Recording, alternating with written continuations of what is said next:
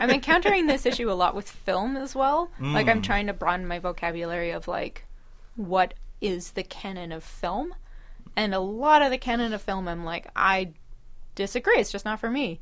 And it's like, it's really interesting to compare the work that's held up as canon versus the work that really resonates with me. And, like, the true path, I feel, is to dig into what really resonates with me. But yeah. It's still... someone decided... Yeah. A person decided what was quote-unquote canon. Yeah. And they had their perspective. I think that, like, time is a factor, too, though. Like, people don't consider... Like, something may be working in that time period, but, like, as you move forward in time, like, suddenly, like, values change, and suddenly it just doesn't hold up the same way. Like, I actually didn't watch Rocky for...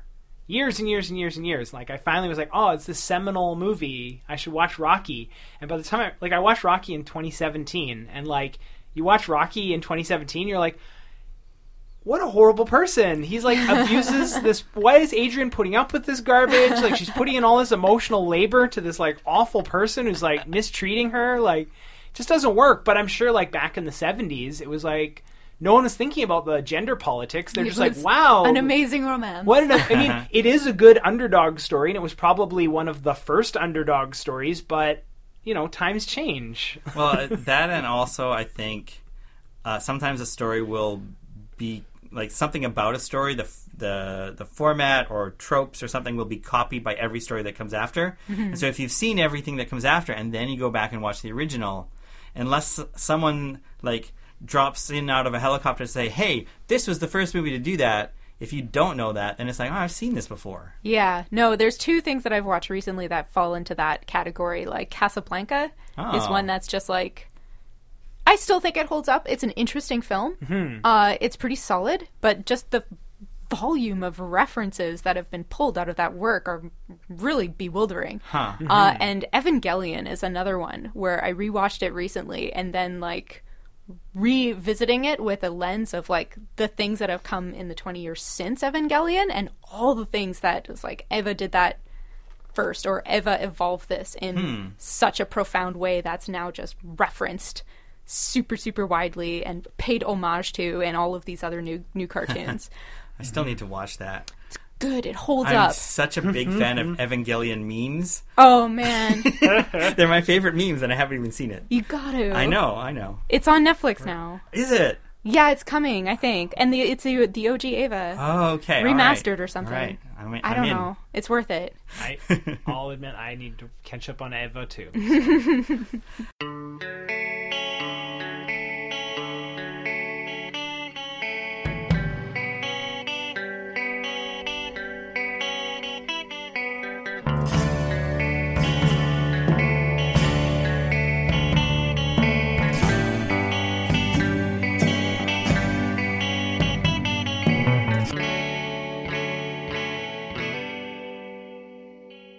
Welcome, everybody, to the Trade Waiters. We read the Calvin and Hobbes 10th anniversary book by Bill Watterson. So, I mean, if you've read some Calvin and Hobbes, you can continue to listen to this episode because there'll be lots we can talk about. There's, like, not a lot of spoilers in Calvin and Hobbes. No, yeah, be gentle with me. I only read the first half of the book. I'm assuming the dad did it. Like... Oh, well, let me tell you. It was the mom the whole time. What? But, like, we're going to probably make reference to a few things that are specific to this edition. But, I don't know, whatever. Calvin and Hobbes, everyone's read that, right? I assume. Yeah. Well, this is part of the thing that I want to discuss, and we can get into that later on. Of, like, but, yeah, Calvin and Hobbes, woo! Yeah, I'm really happy that we're doing this book. I was already telling Jonathan before we recorded that I was the biggest Calvin Hobbes fan as a child, and this has reminded me like how great this series is. I was so pleased to read this again. Okay, let's jump in with a character revealing question first, though, so you can find out who we all are and that none of us are imaginary. When you were a child, did you have a favorite toy that you either had the most imagination built around, or something that you just took with you everywhere? And if so, what was it? This is how much I trust you guys. I guess all our listeners too. It's just the three of us. Yeah. No one else is listening in. This will never get out into the public. My name's Jeff Ellis, first of all, and as a child, I had a blue bear that I named. I don't know, when I was maybe 3 years old. I don't even know how I came across this, but the name of this bear was Sister Gucci. That was the name of my bear. And I had that bear with me all the time. And I still have that bear on a shelf in my apartment right now, with several other plush animals sort of to camouflage it. But yeah, I still have my childhood bear. And we went on adventures. I had a very Hobbes-esque relationship with this teddy bear. So when I was very young. What you're saying is, one of us could steal that bear and hold it ransom for 25 cents. Yes, and I would have to then steal your toy. My name is Jam, and I had several stuffed animals that really meant a lot to me when I was young. I clicked a lot more with stuffed animals than any other type of toy. One that really stood out in my memory is a squirrel puppet. So it was actually like a puppet, and the name now eludes me, but I definitely had this squirrel puppet everywhere I went, and it was... I would like make it talk, and it was a character. It was like a feature in our lives. And the other one, which was really important to me, was a red elephant named Anna. And it was just like a velvety red elephant that was like the most comforting toy that I had. And I carried that with me through university, and I think I still have it, but I haven't seen it in a while. I should figure that out. Okay, I'm Jonathan, and I had quite a few puppets when I was a kid, and I was kind of a weird kid. I was always like inventing characters and coming up with stories, and nothing ever came of those. But it doesn't sound like you at all. No, Jonathan. I know, totally different person now. But my mom would sometimes make these characters into things. Oh. Some of my Halloween costumes as a kid were characters that I had to explain to every single person I met. Wow. Which I was, of course, happy to do. And I kind of think maybe that was the point. And I had a puppet that was a character of mine called Junk Devil, which was a orange, fluffy monster that lived in a junkyard. There was a whole species of junk devils, but this was the main one. And I took this puppet with me everywhere. I took it to bed with me every night. Eventually it got so worn out that it had to be replaced, but it had to be replaced with another junk devil.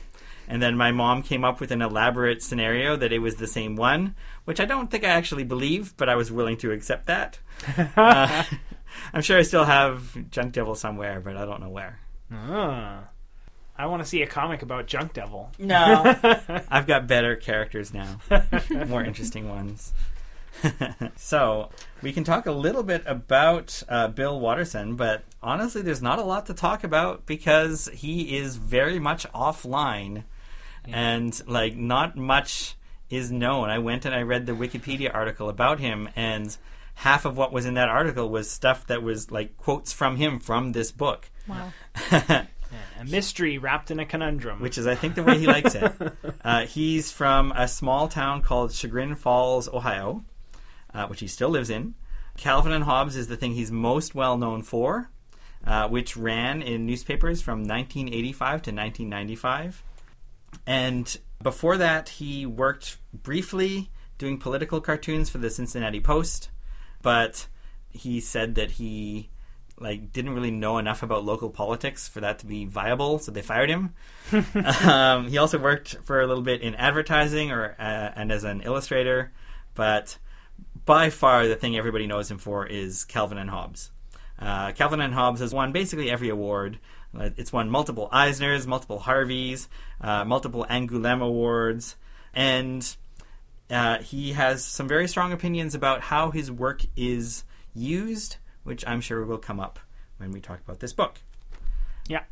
So, I don't know. First impressions, which are probably not actually first impressions, of Calvin and Hobbes. as I mentioned already, this is my second time, well, probably my 10th time reading this specific volume, the 10th anniversary book. I got this book when it first came out. I was super excited. I've basically been reading Calvin Hobbes for my earliest reading memory, because it was 1985. I feel like, and I could be wrong, but I almost feel like in 1985, when I was 5 years old, my mom was like, hey, there's this comic in the newspaper about a boy with an imagination. It's like you. And I'd be like, let's see about that. And then it was my favorite comic for forever. And I bought all the collections that came out through Scholastic, and I copied a lot of the things Calvin did. I had a cardboard box that was my time machine, and I mean, I would just totally take ideas from Calvin Hobbes and just act them out. And this book was a big deal to me, because I think at this point, this was published, when was this, like 1992 or 93? This book was published in 1995, I think. Oh, that's it, yeah. So I was a teenager by then. Okay. And so I'd grown up reading Calvin when I was a child, and now I'm a teenager who's an aspiring cartoonist reading this book. And of course, the first chapter deals with his struggles with the newspaper comics industry. And I remember vividly being at a family gathering and a family friend saying, oh, hey, Jeff, like, you're drawing comics. Maybe you'll be in the newspaper someday. And I remember being a snarky 15-year-old being like, oh, well, actually, let me tell you about the newspaper comics, and telling him way more information than he wanted to know. And in hindsight, I forget who that was, but whoever it was, I'm very sorry about that. I was a snarky teenager. You didn't deserve that. But yeah, no, this was great to reread. And I'd actually forgotten that the essay at the beginning was actually so short. My memory was that like half this book was his essay, but it's actually delightful that most of this was just random comics that he pulled in. And the other thing I'd forgotten is I enjoyed that some of the comics he references, like he has little plates of the comics with notes. And some of the comics, you read the comic and then the note is like, I didn't like this comic very much. I didn't think it worked. And I sort of enjoy the fact that he's not just showcasing what he thinks is his best work. He's also showcasing what he thinks are his failures, even though, like, I'm like, you didn't like that, Bill? Because still a good comic. But yeah, anyways, this is great. I'm going to stop gushing and let someone else talk. I think I have a different experience of Calvin and Hobbes. It's interesting that we just had a conversation about canon, right? I do think that Calvin and Hobbes is unequivocally and inarguably a major part of North American comics canon. And I think that is a title that it inarguably deserves. Like, it is a really strong comic. It was a groundbreaking comic at the time. It continues to be a comic that sets the high watermark for a lot of, let's call it strip style cartooning. Like, I can't think of a gag-a-day that has come anywhere close to what Calvin and Hobbes achieved. And I think the work in it of itself stands alone. I'm glad that there are easy and accessible ways that you can access this work, right? You know, like it's easier to get to and experience it. It did make me very nostalgic for comics as an experience in the newspaper. Mm. However, like when I reflect on that experience, Calvin and Hobbes wasn't the one that stood out within the newspaper. And I think that's just an artifact of the fact that I am slightly younger than you. So, like, it's really interesting that the publication years are 85 to 95. And I think that time period is going to intersect with different people very differently. So I was born in 84. So I didn't really get old enough, I think, to appreciate the humor of Calvin and Hobbes until the tail end of the series. When I was young, I really resonated much more with... My favorite one was Garfield, which isn't the better comic. Like, no, but I feel like for a lot of kids, like I remember a period of time when Garfield was my favorite comic too, and there are still kids for whom that's their favorite newspaper comic. Yeah. Right. There's something about it that just resonates with a certain age. I had a Garfield period too, guys. Yeah. So it's like it was a little bit more simplistic, and that is the comic that really pulled me in. And it's like that was the one I was excited to read in the comics. I also really liked The Far Side and Real Life Adventures and like the more off the wall stuff for whatever reason. And I think those were the ones that resonated the most with my parents. And so I was kind of like teasing apart what was funny about this to my parents. And it wasn't until later on that I came to appreciate Calvin and Hobbes and how different it was from the other strips on the paper and how beautiful and important it was because of that. So it's like I don't have the same kind of nostalgia angle to it, but Calvin and Hobbes is just like unequivocally an amazing comic and really a joy to read. Like the cartooning in this strip is so fun and so funny and just it just feels effortlessly beautiful. And it's like, of course it's not effortless, but it's incredible like what Bill Watterson can portray in just a couple of simple gestures. And I will never understand, like, he looks like someone who has probably, the comics in this strip look like someone who has been cartooning for his entire life. And yet he came out of the blue and then left as quickly. It's just bewildering. Yeah. It's weird. I think this is really interesting, actually, because I'm a little bit older than Jeff. And so I don't feel as strongly about Calvin and Hobbes as I think he does, because I was a little older when it started. And when it finished, I was graduating from high school. That was the year I graduated from high school. So at that point, I wasn't reading the newspaper for sure. I was on to other things. I was reading X-Men.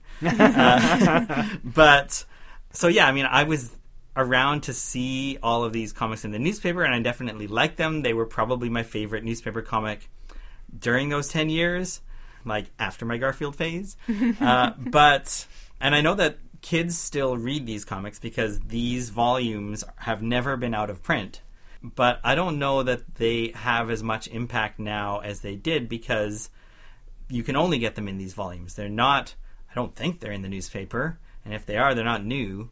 Calvin and Hobbes certainly isn't in the newspaper anymore. Yeah.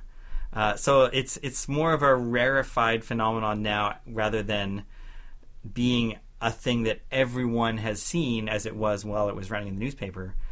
And like when I was like doing the research for this, I was actually shocked that it had only run for 10 years, because it sure didn't feel like 10 years worth of impact. It felt like more than that. Oh yeah.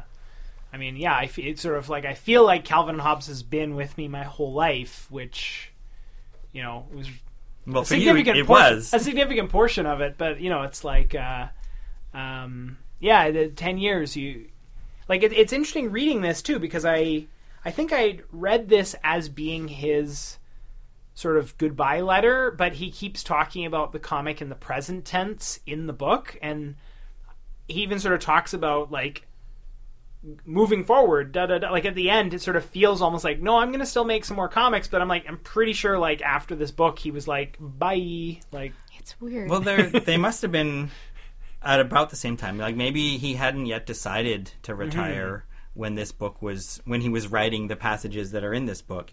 It was published in 95, but that doesn't mean that's when he wrote this. Right. Interesting. Yeah. What do you think makes Calvin and Hobbes so special? I'm going to say that I think it's just the incredible level of skill, both in the writing and in the art. Nothing else in the newspaper for decades at least has had this level of craft. It was interesting rereading this. Like, I'm the one who picked this book, and I picked it because I knew it had this essay at the start and we would have things to talk about. But I feel like as full of craft as this is, as incredibly skilled as this is, it's like I feel like you could do more with comics if you weren't given the constraints of a newspaper. And the fact that he was able to pull this off with those constraints is remarkable. But I do think it shows its age a little bit. Interesting. I mean, I was going to say I sort of feel like maybe part of the success of Calvin and Hobbes is just the way is a success in premise, because he establishes a very simple premise. You have a boy with a tiger that talks to him, possibly imaginary, possibly not. And I actually enjoy in the writing here where he goes out of his way to not define that relationship. Like, you can look at it as it's an imaginary friend, or you can look at it as it's a tiger that comes to life when no one else is around. I'm not going to answer that question for you. And I think that almost is at the root of why Calvin and Hobbes work so well, because he makes this world that's so simple with like a boy and his tiger and his mom and his dad, and then everything else is a lot more amorphous. Like he doesn't give the parents names. He doesn't do a lot of very specific settings. Like, yes, Calvin goes to school, but you don't see a lot of the school. Most of the, like, he lives where he has this giant forest in his backyard. So a lot of these adventures, he's just out in the woods. Like, you don't have a lot of specificity. And so because nothing's very specific, it feels very timeless. And then he has this great premise of this boy with a overactive imagination, so at any point he can shift gears. So we can have just Calvin having a water balloon fight, and then we can have like Tracer Bullet crime noir, and then we can have Spaceman Spiff, and then we can have a Tyrannosaurus Rex, and then we can just do like a story about his dad like riding his bike on the weekend. Like, and all of that works and fits within the framework of the universe and doesn't feel jarring. Like, and it's broad enough that all of that can fit inside of it, and you can tell all these different stories, and it still feels like it's part of the same universe. Yeah, I think you've both hit on some really interesting things that make this work so compelling and so. And I agree with you, John. I don't think it's 100% timeless, but it is like still seminal. Yes, let's put it that way. Like, absolutely. Even looking back 20 years later, it still is a remarkably seminal work and like has had so much impact in comics. I think I agree with the fact that it is just at such a high level that it just is a feat that has not been repeated. It's kind of like he set an Olympic world record that no one has been able to match for over 20 years. If you think of it that way, right? Like in terms of the constraints physically, just needing to write and produce on that schedule, like the physical constraints he's like the Miyazaki of strip cartoons, right? If you think about it that way. But when I reflect on this work and like, why was it so timeless and why was it so broadly resonating? And it's like, I don't think it actually is, it's not a realistic portrayal of a boy in his imagination. Mm-hmm. You know what I mean? And when I reflect on Calvin and Hobbes, it's more as if it is a reflection of the inner child. Mm-mm-mm. So it's like an adult's inner child, because Calvin's observations, like he seems like way more put upon in life than a regular kid right. to me. You know, like right. he rebels against the drudgery, and he feels like I do sitting in my office doing something that I don't want to do, more than how I reflect on the experience of being a child, right? And I feel like Richard Thompson does a better job of capturing the feeling of what it's like to be a kid, where like everything is confusing and you're kind of powerless, whereas Calvin feels a bit detached, and it's more like a broad commentary on life. Mm-hmm. That's interesting. Yeah, I think you're right. Yeah, I mean, maybe like I think it kind of, to go back to the whole idea of Hobbes not being defined, I feel like maybe that is what's at the core of Calvin and Hobbes, is that it's about a little boy, but it's not about a little boy. It's like, I think to say that it's a boy, I mean, sorry, and I just said this, but like when I say it's a boy with an overactive imagination, I almost feel like that's doing it a disservice, that it's this sort of, these characters in a fantastical place where sometimes we deal with the drudgery of the real world, and sometimes we're somewhere else. Like, here's a thought. What's interesting about Calvin and Hobbes is not only that it has this layer to it, but how well that layer has connected with people. So, for example, like, compare it to something like Peanuts. Peanuts also has a layer. Peanuts has a lot of melancholy and, like a lot of complexity to it. But if you talk to people about Peanuts, they're just like, oh man, I just love Snoopy. Right. Just love that dog. He's so mischievous. And like the additional layer didn't really connect with people. But I think it's not true of Calvin and Hobbes. Yeah. No, I do feel like Peanuts is trying to do the same thing, where the children are kind of an avatar of adults, and it's set in this context just to sort of make the story possible, because nobody wants to read about Charlie Brown going to work at an office. It's much more visually interesting if he's trying to play baseball. Mm-hmm. But yeah, and the character of Calvin, because he's really the only character, maybe Hobbs as well, but I feel like the strip is very centric on that character on purpose. Like, every other character only exists to serve the function of building up Calvin as a character and what he's going through. That character is maybe easier to connect to than Charlie Brown. Mm-hmm. Yeah, maybe there's something in Calvin that, like I said, similar to the inner child we all hope to reconnect with. This kind of spunk. And maybe Charlie Brown's just too melancholy for us to be able to see ourselves in him, unless you're in the right mood. I think that maybe part of the success with the depiction of Calvin is that Calvin's got a lot of layers, right? Like there will be a strip where Calvin's making a duplicate of himself so that he can have someone basically be an indentured servant so he doesn't have to clean his room or go to school. But then in the process of that storyline, it's he has to confront what a jerk he is.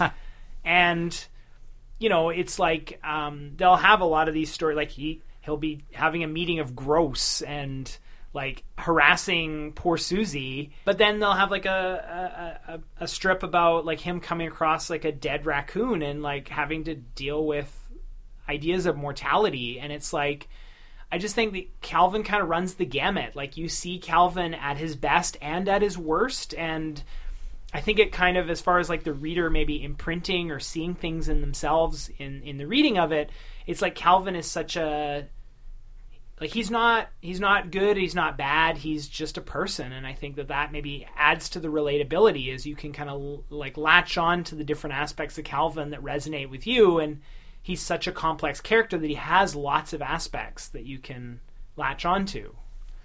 I wonder if him being so egocentric is part of what makes him relatable in a strange way, where his ego is so strong that it kind of envelops you, the reader, along with it. Because he's that's the one part of him that's maybe the least realistic, is how egocentric he is. But it's also that's kind of your inner voice. Yeah. Where my story about myself is about me. And it's that's what I meant in terms of wanting to be like Calvin. It's almost a part of wish fulfillment, right? It's Calvin is the voice in your head. Calvin is the inner child that you have to continuously stamp down. And seeing him live out what you want to do, seeing him create a box and 100 duplicates and go on these adventures with his tiger and fly through the air in his wagon. It's just so freeing to read. Or go to school and put on a costume and write his test with his super intelligence and then just walk out of the room, take the costume off, and pretend no, that wasn't me, that was Stupendous Man. It's sort of we'd all love to do that, but we'd be so mortified by the outcomes that we wouldn't. But it's it's that wish fulfillment of we think about doing stuff like that, but we just never bring ourselves around to actually doing it. And it's probably good that we don't. But it's that's kind of living vicariously through Calvin. Yeah, or this the one where he can't, or he doesn't want to write the report. So he slags off on the report for the entire weekend and just somehow gets away with it, and it's that resistance, that procrastination is he leans in so hard to it, and is something that an adult would never get away with. Yeah. But that initial this report, can't there be an easier way? That's where we're all oh man, I know. And you read that comic, you're haha. But then we're well, okay, time to start that report where Calvin's bats or bugs.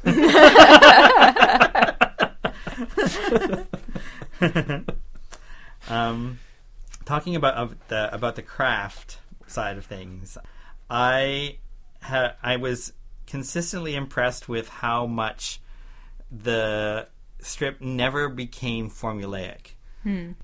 I don't have a lot of experience writing comedy, and I don't have a lot of experience writing really short comic strip sized comics.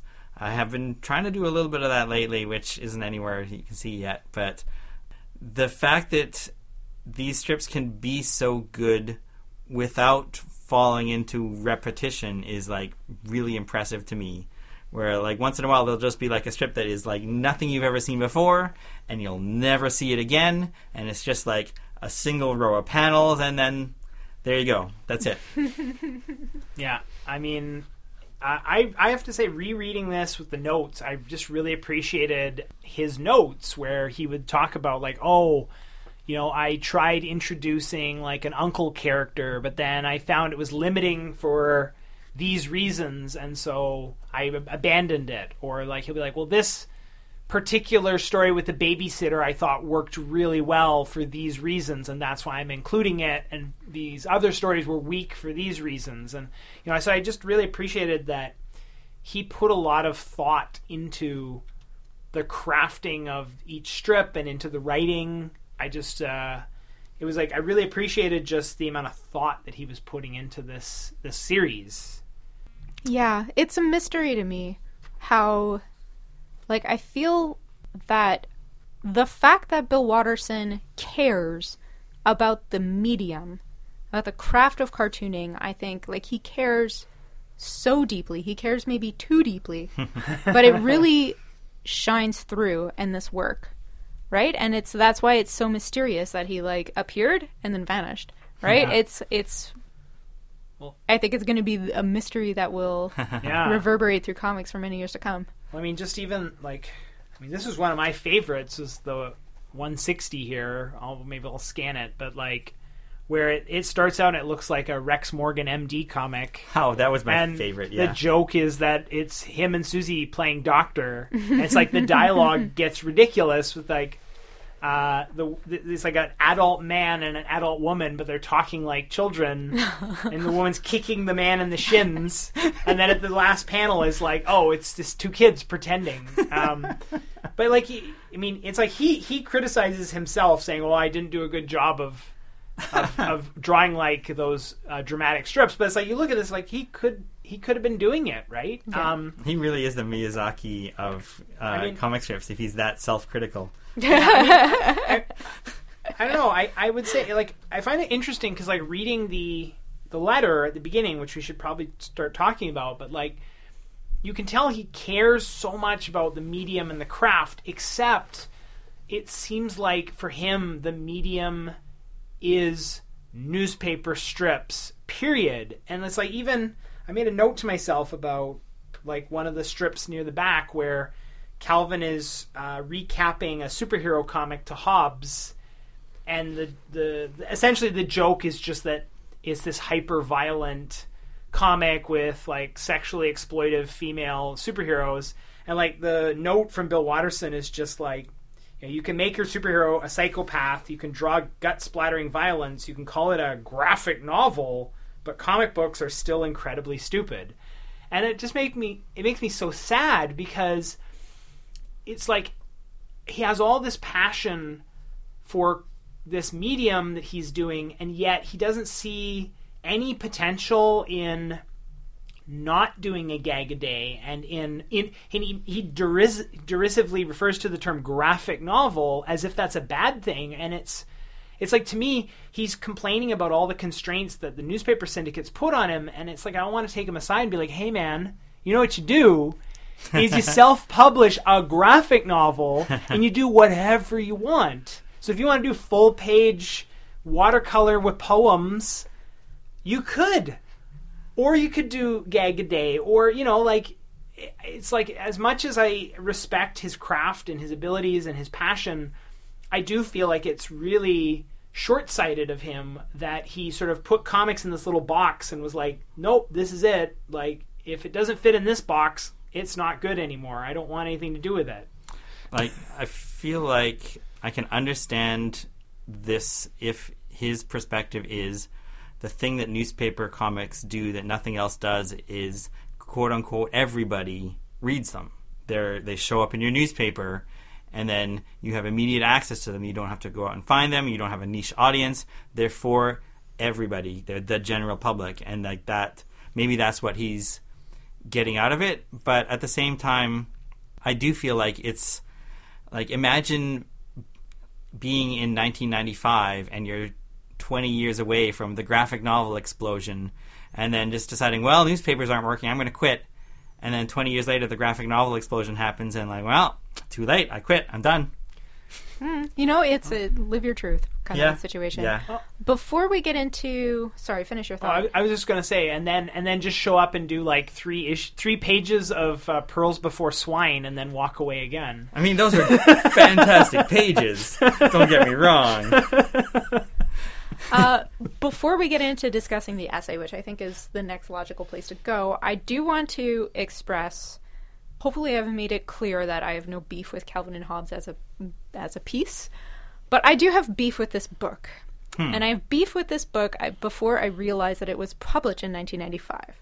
So I came into this book kind of, running through my day a little bit too busy. It's 2019. I'm like, we're going to do this book for the trade readers. Okay, whatever. Like, it's just not available digitally. Right? And it's like, I'll get it on Amazon, right? And it comes into my door. It's in this gigantic package. And I'm like, what the F, right? And I open it. And it's this book, which you will see before you, right? And so I had it. The story of me is that I live in less than 800 square feet. So I have to be very selective. And I'm like, this doesn't even fit in my shelf. What is this book, right? And then... I was like, okay, I get it. It has to be this big. This is before even opening it. I go through this entire thought process. This book needs to be this big to have the Sunday comics, right? Put at a size of what they deserve. And right. But if it's going to be this big, I wish it was a nicer edition.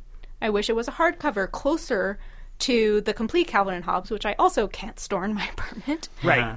So then I thought, okay, well, obviously, because it's a floppy book, it's intended more for kids, right? Kids take it and they pass it around, and I think it's fantastic. Maybe I'll be able to give this book to one of my colleagues who has young kids, and they'll be able to experience Calvin and Hobbes finally. Then I open the book, and it has this essay. Right. And I'm like, okay, wait. This comic's not for kids. Really, this book is not for kids. What is this collection for? And it does seem to be like Bill Watterson's last attempt to express what he was trying to do to the adult readers of this comic. Yeah. And I guess, before we go into that essay, the last thing I want to express is I think it's time for a new edition of Calvin and Hobbes so we can give it to the next generation. Kind of as he says in this essay, how important it is to have these collections to pass the canon on of these ephemeral newspaper strips. I don't think this is the best book to pass to these kids, even though they're obviously reading it. It's checked out of the library. There's like 20 copies and all of them are in use.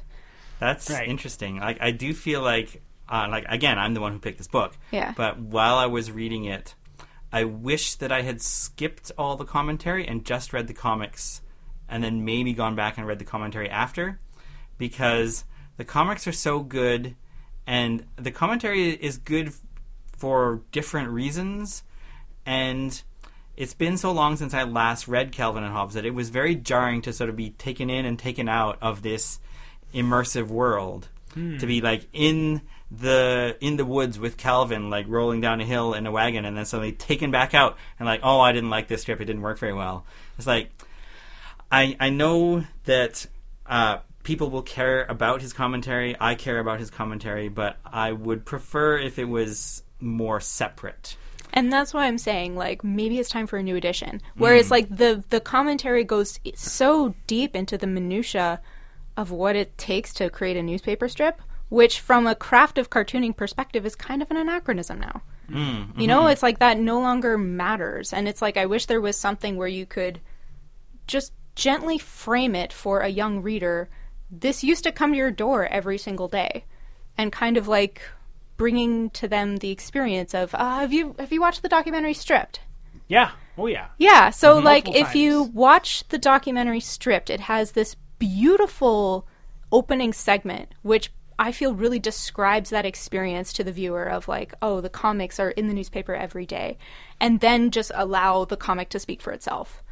But yeah, that's the dream version of Calvin and Hobbes, which I don't know if it exists. Well, I mean, I would just say that of all the available Calvin and Hobbeses, we picked the one that is like the director's commentary version. Yeah. So that's on me, I think. Like, it's okay. I mean, sorry, and this is, I'll nerd out as the guy who grew up with Calvin Hobbes, because the Scholastic editions, like, they would have these little story arcs. So, like, Weirdos from Another Planet was just a linear, in order. You read all the black and white dailies, and then the Sunday strips were in order, and it was the story of Calvin going to Mars and meeting the Martians, and there was other storylines at the beginning and the end of that, right? And there's a linear progression in these books. And what's interesting to me is that now after reading this, I realized that when Calvin Hobbes was first being published, it was a square format where you'd have 3 dailies, one on top of the other. And then the Sunday editions were formatted more vertically. This is back when he wasn't allowed to do his own layouts. This is where he had to follow the newspaper grid. So the original books, they would restructure the Sundays to be vertical, and you'd have a more square format book. And those fit on a bookshelf. And then I remember as a kid when the next Scholastic came out and it was like this. And even as a child, I was like, what the hell do I do with this? It's all floppy. It's too long. It doesn't fit on my bookshelf. It's not hardcover, so it's getting curled. And that was just to suit what Bill Watterson thought was the better presentation of his work. And then when he put out the slipcase hardcover thing, it's just an enhanced version of this long thing that, it sticks 6 inches out of my bookshelf. And like it's beautiful in one regard, but it is also completely cumbersome, and it's nothing I could share with my nephew. So see, now when I bought the ultimate, I'm just going to call it the ultimate edition, the ultimate edition Calvin and Hobbes in the hardcover box, I still had all my individual Scholastics. And I gave those to my nephew. Okay. The one single that I didn't give was this one. Okay, yeah, and that's why I'm saying, like, I think this is more for the adults. I will say that those other editions, I believe they're also still in print. Okay. Those are still like around. the essential Calvin and Hobbes. Then there's a commentary in this of, like, I named them arbitrarily. Yeah. So the complete is complete. The essential is maybe not essential. The indispensable is arbitrarily selected. The arbitrary Calvin and Hobbes. All right. So let's talk about some of the commentary. I have one specific question that maybe we can save till the end unless it comes up earlier. But any thoughts on the process of working in newspaper comics and the process of Bill Watterson working in newspaper comics specifically? Well, I would just say that if any young people are curious why nobody cares about newspaper comics anymore, this essay makes a pretty good case for why the newspaper strips suck now. Because, I mean, as a child, I remember when on Sunday it was a big deal. Like, it was exciting. The newspaper would show up and your parents would pull out this separate booklet that had, like, a colored border, and there was a front page comic that was a full 8.5 by 11 page, and then every other page was 2 comics, one on top of the other, and it was like a little comic book, and it was an experience. And like now it's like every comic is maybe 3 to 4 panels max, and they're like crammed around the Sudoku puzzle, and it's just sad now. Like the Sunday comics now, and reading this and reading like the fights he was having, like, I think the fact that he had to go to war to be allowed to lay out his page the way he felt like it, that's indicative of like a problem in your industry when you have a visual medium and you're forcing your artists to like fit this template so that they can like reconfigure the page to whatever suits like the print production. Like, that's a problem right off the bat, you know? And it feels like it shouldn't have been a problem even in 1985, where, I mean, other types of comics in North America and the North American industry weren't doing that great. Like, superhero comics were kind of not that great. They were kind of trash and, like, no one read them. But at least if you were an artist working in that venue, no one would be telling you your page layouts. Mm-hmm. And this was like a new thing in newspapers too. Like if you go back even farther in newspaper comics, there weren't these kind of restrictions. Like artists could do all kinds of crazy things. Well, I like that he references Winsor McCay and Crazy Cat, and if you ever look at those books, you're just like, oh wow, like those guys didn't have to follow a template. Yeah, no, it's really true. It's like reading this essay, you can really tell like there is no. There isn't a set more poorly matched than Bill Watterson and the comic syndicates. Yeah. You know, it's like they just work, they're at complete odds, right? They're just completely counter to each other's goals. And it's weird that they had to come together to make this. Or like, it's weird that, I'm trying to like phrase this thought. It's weird that Bill Watterson waded into this. That he was so stuck on the newspaper comic, you know what I mean? Like, yeah. as you mentioned later on, like, no, the newspaper comics is the comics. And he was, like, so stuck on that. And yet, like... It was, like, not working out for him. Yeah, it's and, like, it's 1980, like, he quits in 1995. He could have done, like, a web version of Calvin and Hobbes where he could have done any layout he felt like. In 95? Well, no, but, like, not in 95, but I'm saying, like, within about 5 years, yeah, he like, could have launched his own daily on the web and done whatever he felt like. But he was also loaded after this, Yeah, right? yeah. After 10 years of doing Calvin and Hobbes, even without merchandising, he's Yeah. set for life. Yeah. So why? Right. I'm glad Yeah. Bill Watterson is happy. Yeah. And No, I think sorry. there's... I only meant in terms of like, Yeah. if the whole thing is I want to do my layouts the way I want to do them, it's like he was 5 years away from a point where he could have done whatever he felt like. Except it wouldn't be in the newspaper. Right. I think that's got to be the key. I think he wants to do things for that audience. He doesn't want to do anything for any other audience. I mean, by 1995, the graphic novel scene was pretty small, but like Mouse was around. So, I mean, the potential was there. You could look at it and you could point to it and say, see, you could do what Art Spiegelman is doing. Like, there's potential there. And he was just like, no, that's not my audience. I can't do that. Right. I assume. Like, Yeah. I'm putting words in his mouth. Yeah, I mean, I don't know. It's, I guess this is like the part of me that's just like, I wish Bill Watterson's still making comics. But as you say, he's probably very happy watercoloring and just hanging out. And I wish him the best. yeah, he's probably doing really well. I will say, though, that I don't wish he was still making Calvin and Hobbes. I think for, like, the reasons he quit are mysterious. Like, he wrote a letter when he quit to say, I'm quitting, blah, blah, blah. And without a whole lot of explanation, basically, I've done what I can. My job is done. Thank you, goodbye. Something like that. And I feel like far better to spend 10 years at the top of your game making an amazing comic that will last the centuries, and to say, at some point I'm going to quit and I'm going to decide that time is now, than to do what so many other newspaper artists have done and just keep going for decade after decade after decade, to keep going when your hand shakes and you can't physically draw the comics anymore, or to pass it on to your children who used to be characters in the comic and now they're the one making the comic.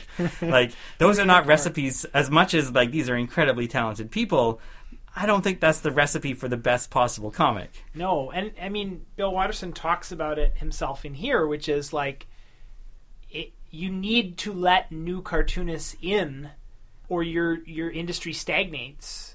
And it's like, I'm sure he would have been appalled to know that all the other comics that shared space around Calvin and Hobbes are still there. And so he made space for one comic, and everyone else is still just hanging in there. Wow.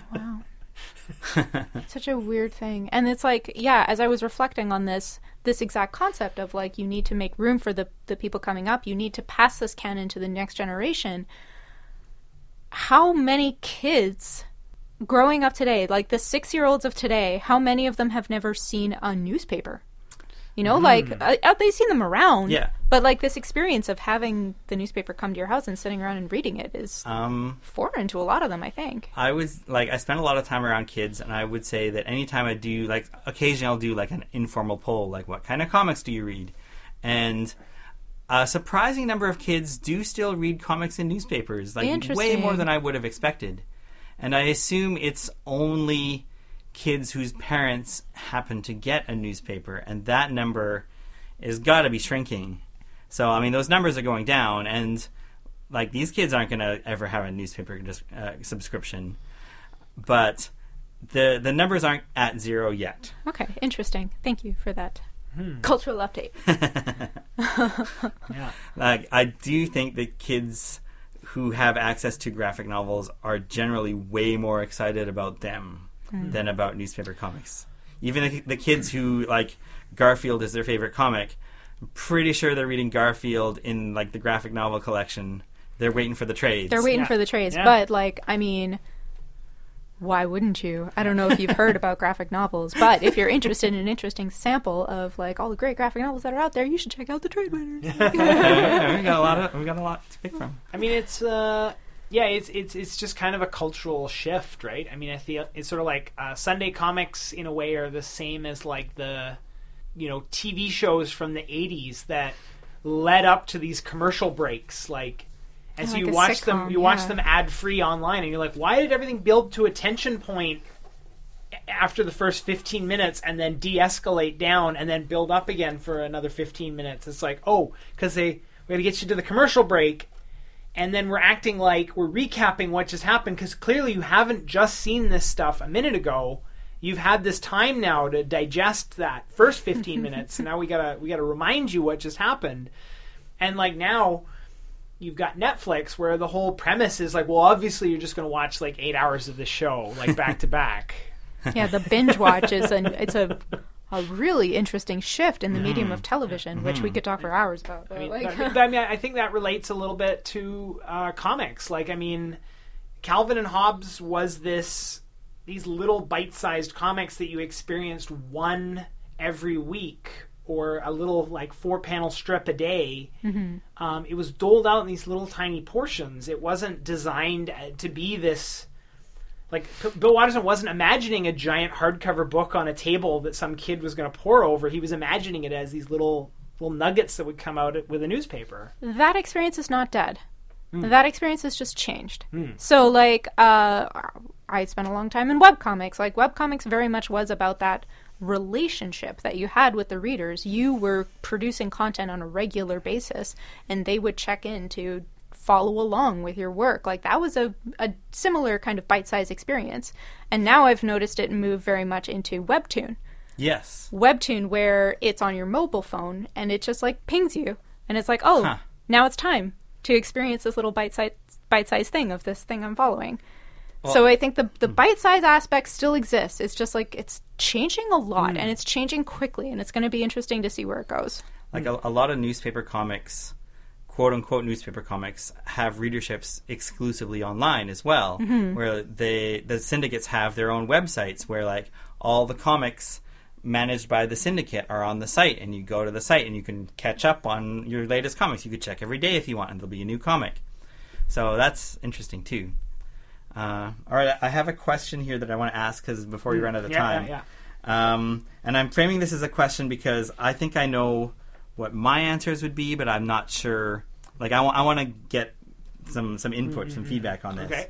So part of the essay at the start of this book is about licensing.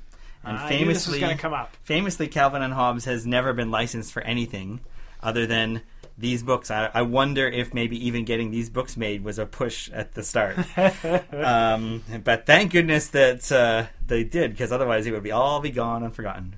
Yeah. But anyways, so he goes through, Bill Watterson goes through his reasons for not wanting to license Calvin and Hobbes. And the fight he had to go through because he signed a contract saying he would, and then he didn't want to, and his syndicate didn't want to piss him off, and he threatened to quit if they did license everything. And so anyways, part of this, I'm going to read this. It says, the world of a comic strip is much more fragile than most people realize or will admit. Believable characters are hard to develop and easy to destroy. When a cartoonist licenses his characters, his voice is co-opted by the business concerns of toy makers, television producers, and advertisers. The cartoonist's job is no longer to be an original thinker. His job is to keep his characters profitable. The characters become celebrities, endorsing companies and products, avoiding controversy, and saying whatever someone will pay them to say. At that point, the strip has no soul. With its integrity gone, a strip loses its deeper significance.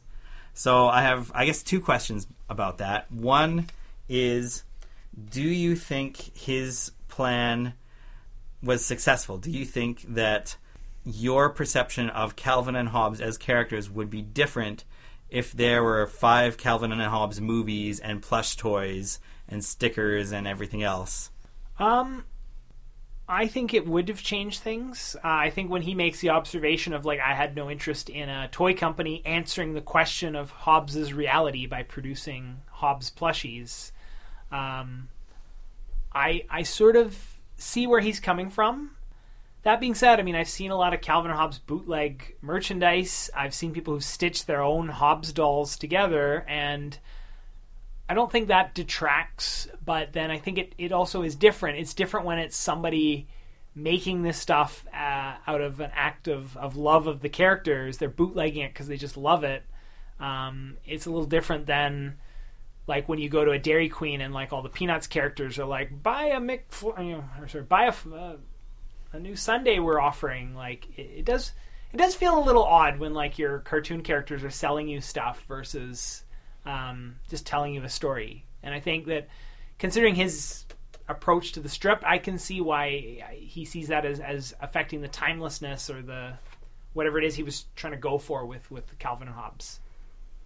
I think that the values that Bill Watterson holds about the integrity of this work and the integrity of maintaining Calvin and Hobbes as characters are valid. I think that should be the right of the artist to decide what their boundary is, right? You know, it's like, I've definitely encountered this within my own work. It's like, I've noticed that while I don't hold as strong a stance with, like, no merchandising ever, especially when I was writing Autobio, there were boundaries of what I was willing to put, like, my literal face on, you know? And it's like, that should be the discretion of the artist. That being said, when you reread that passage, it was really interesting to me because it recalled kind of what we're going through right now with cartooning and meme culture and the ownership of the artist and, like, taking an image and co-opting it for some nebulous purpose, right? You know, it's very often that a meme image will get removed from its original context and twisted to mean something else, and that is removed from the control of the artist. And I feel like it does remove the soul of like the work. Pepe the Frog. Pepe is a huge example. The one that calls to mind for me is Question Hound, which is the This Is Fine dog. Oh, yeah. Question Hound has a canon of his own. You know, like, he was a pre-existing character in Casey Green's work.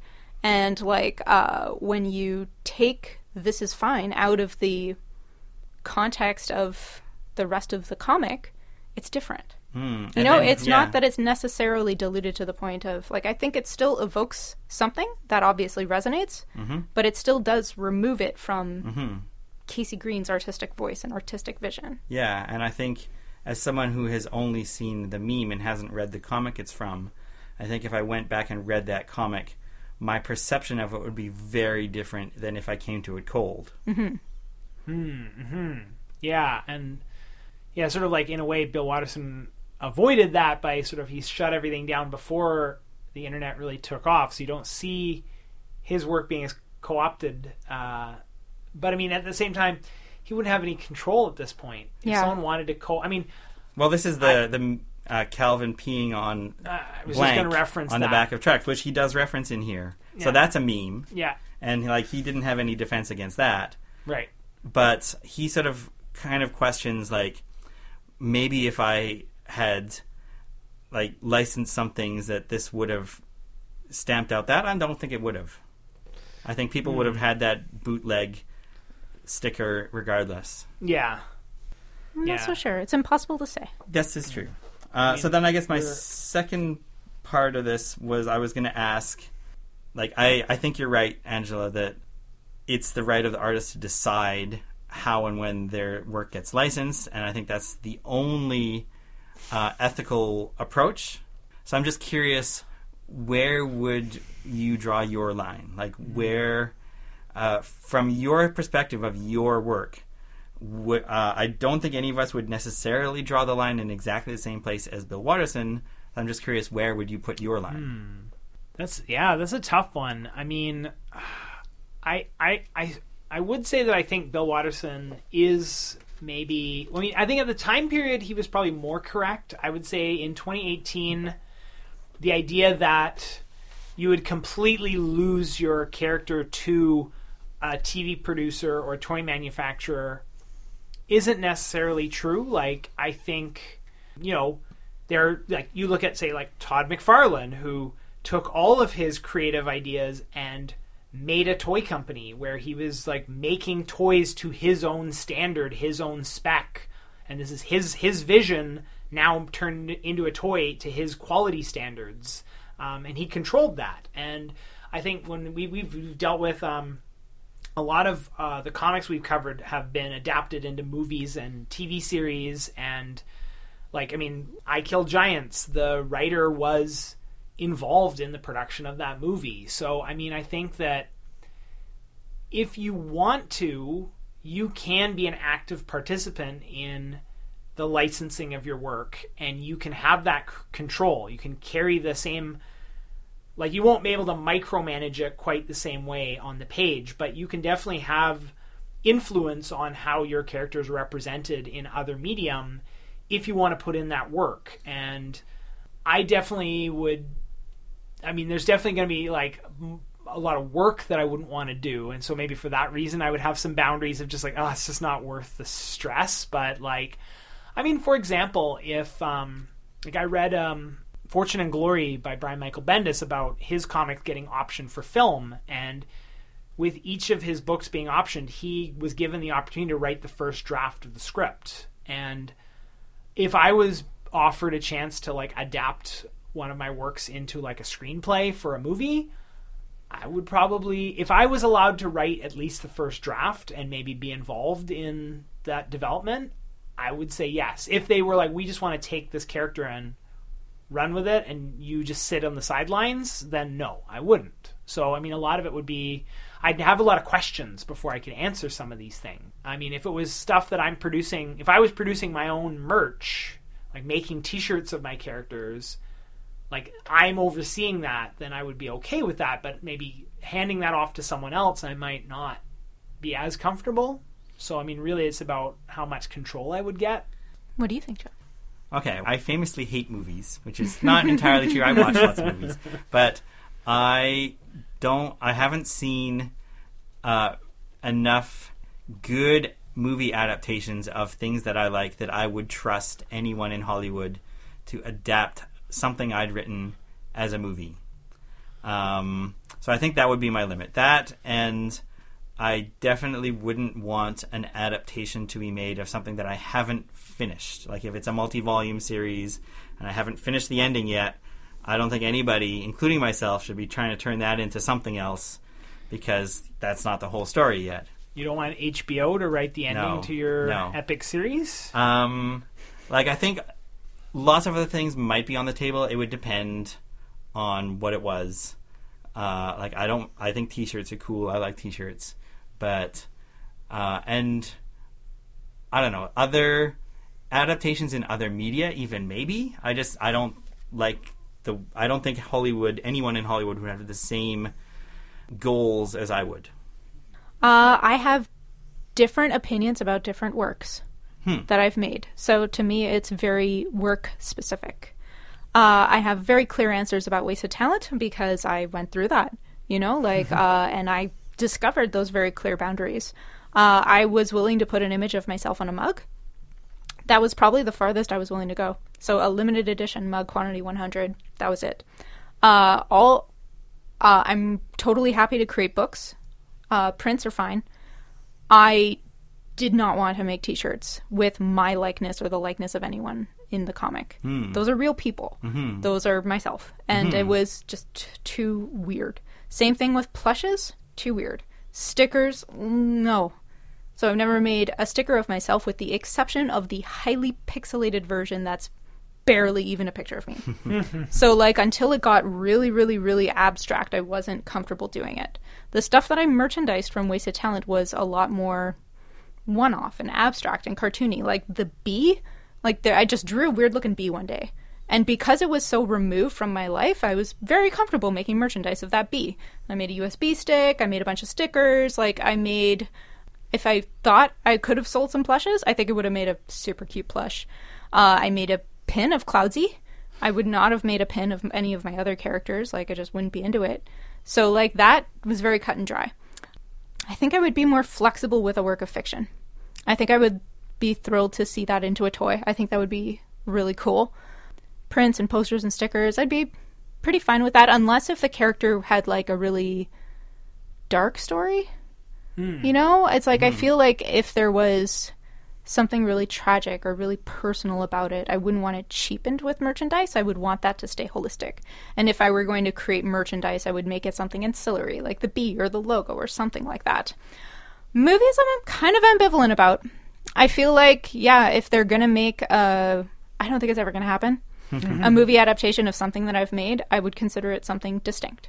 Okay. And it's like, I would be, if I get to the point, it's like it would have to be up to the people who are involved. And if I can trust those people, I will leave it to them and let them do whatever they want and consider it a work distinct from my work. Okay. All right. We are quickly running out of time. So let's do shout-outs.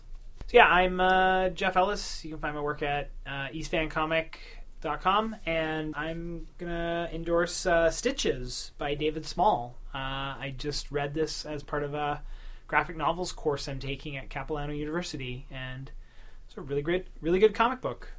Really quick read. It only took me like a day. I'm Jonathan. You can find my work at phobos-comic.com. And I'm going to shout out the only newspaper comic that's currently happening that I care about, which is Nancy by Olivia James. As much as we just spent over an hour talking about how keeping a comic running forever is a bad idea, this is the one exception. New Nancy is fantastic, and it's the version of Nancy that should always have been. Can confirm. My shout-out's a little weird.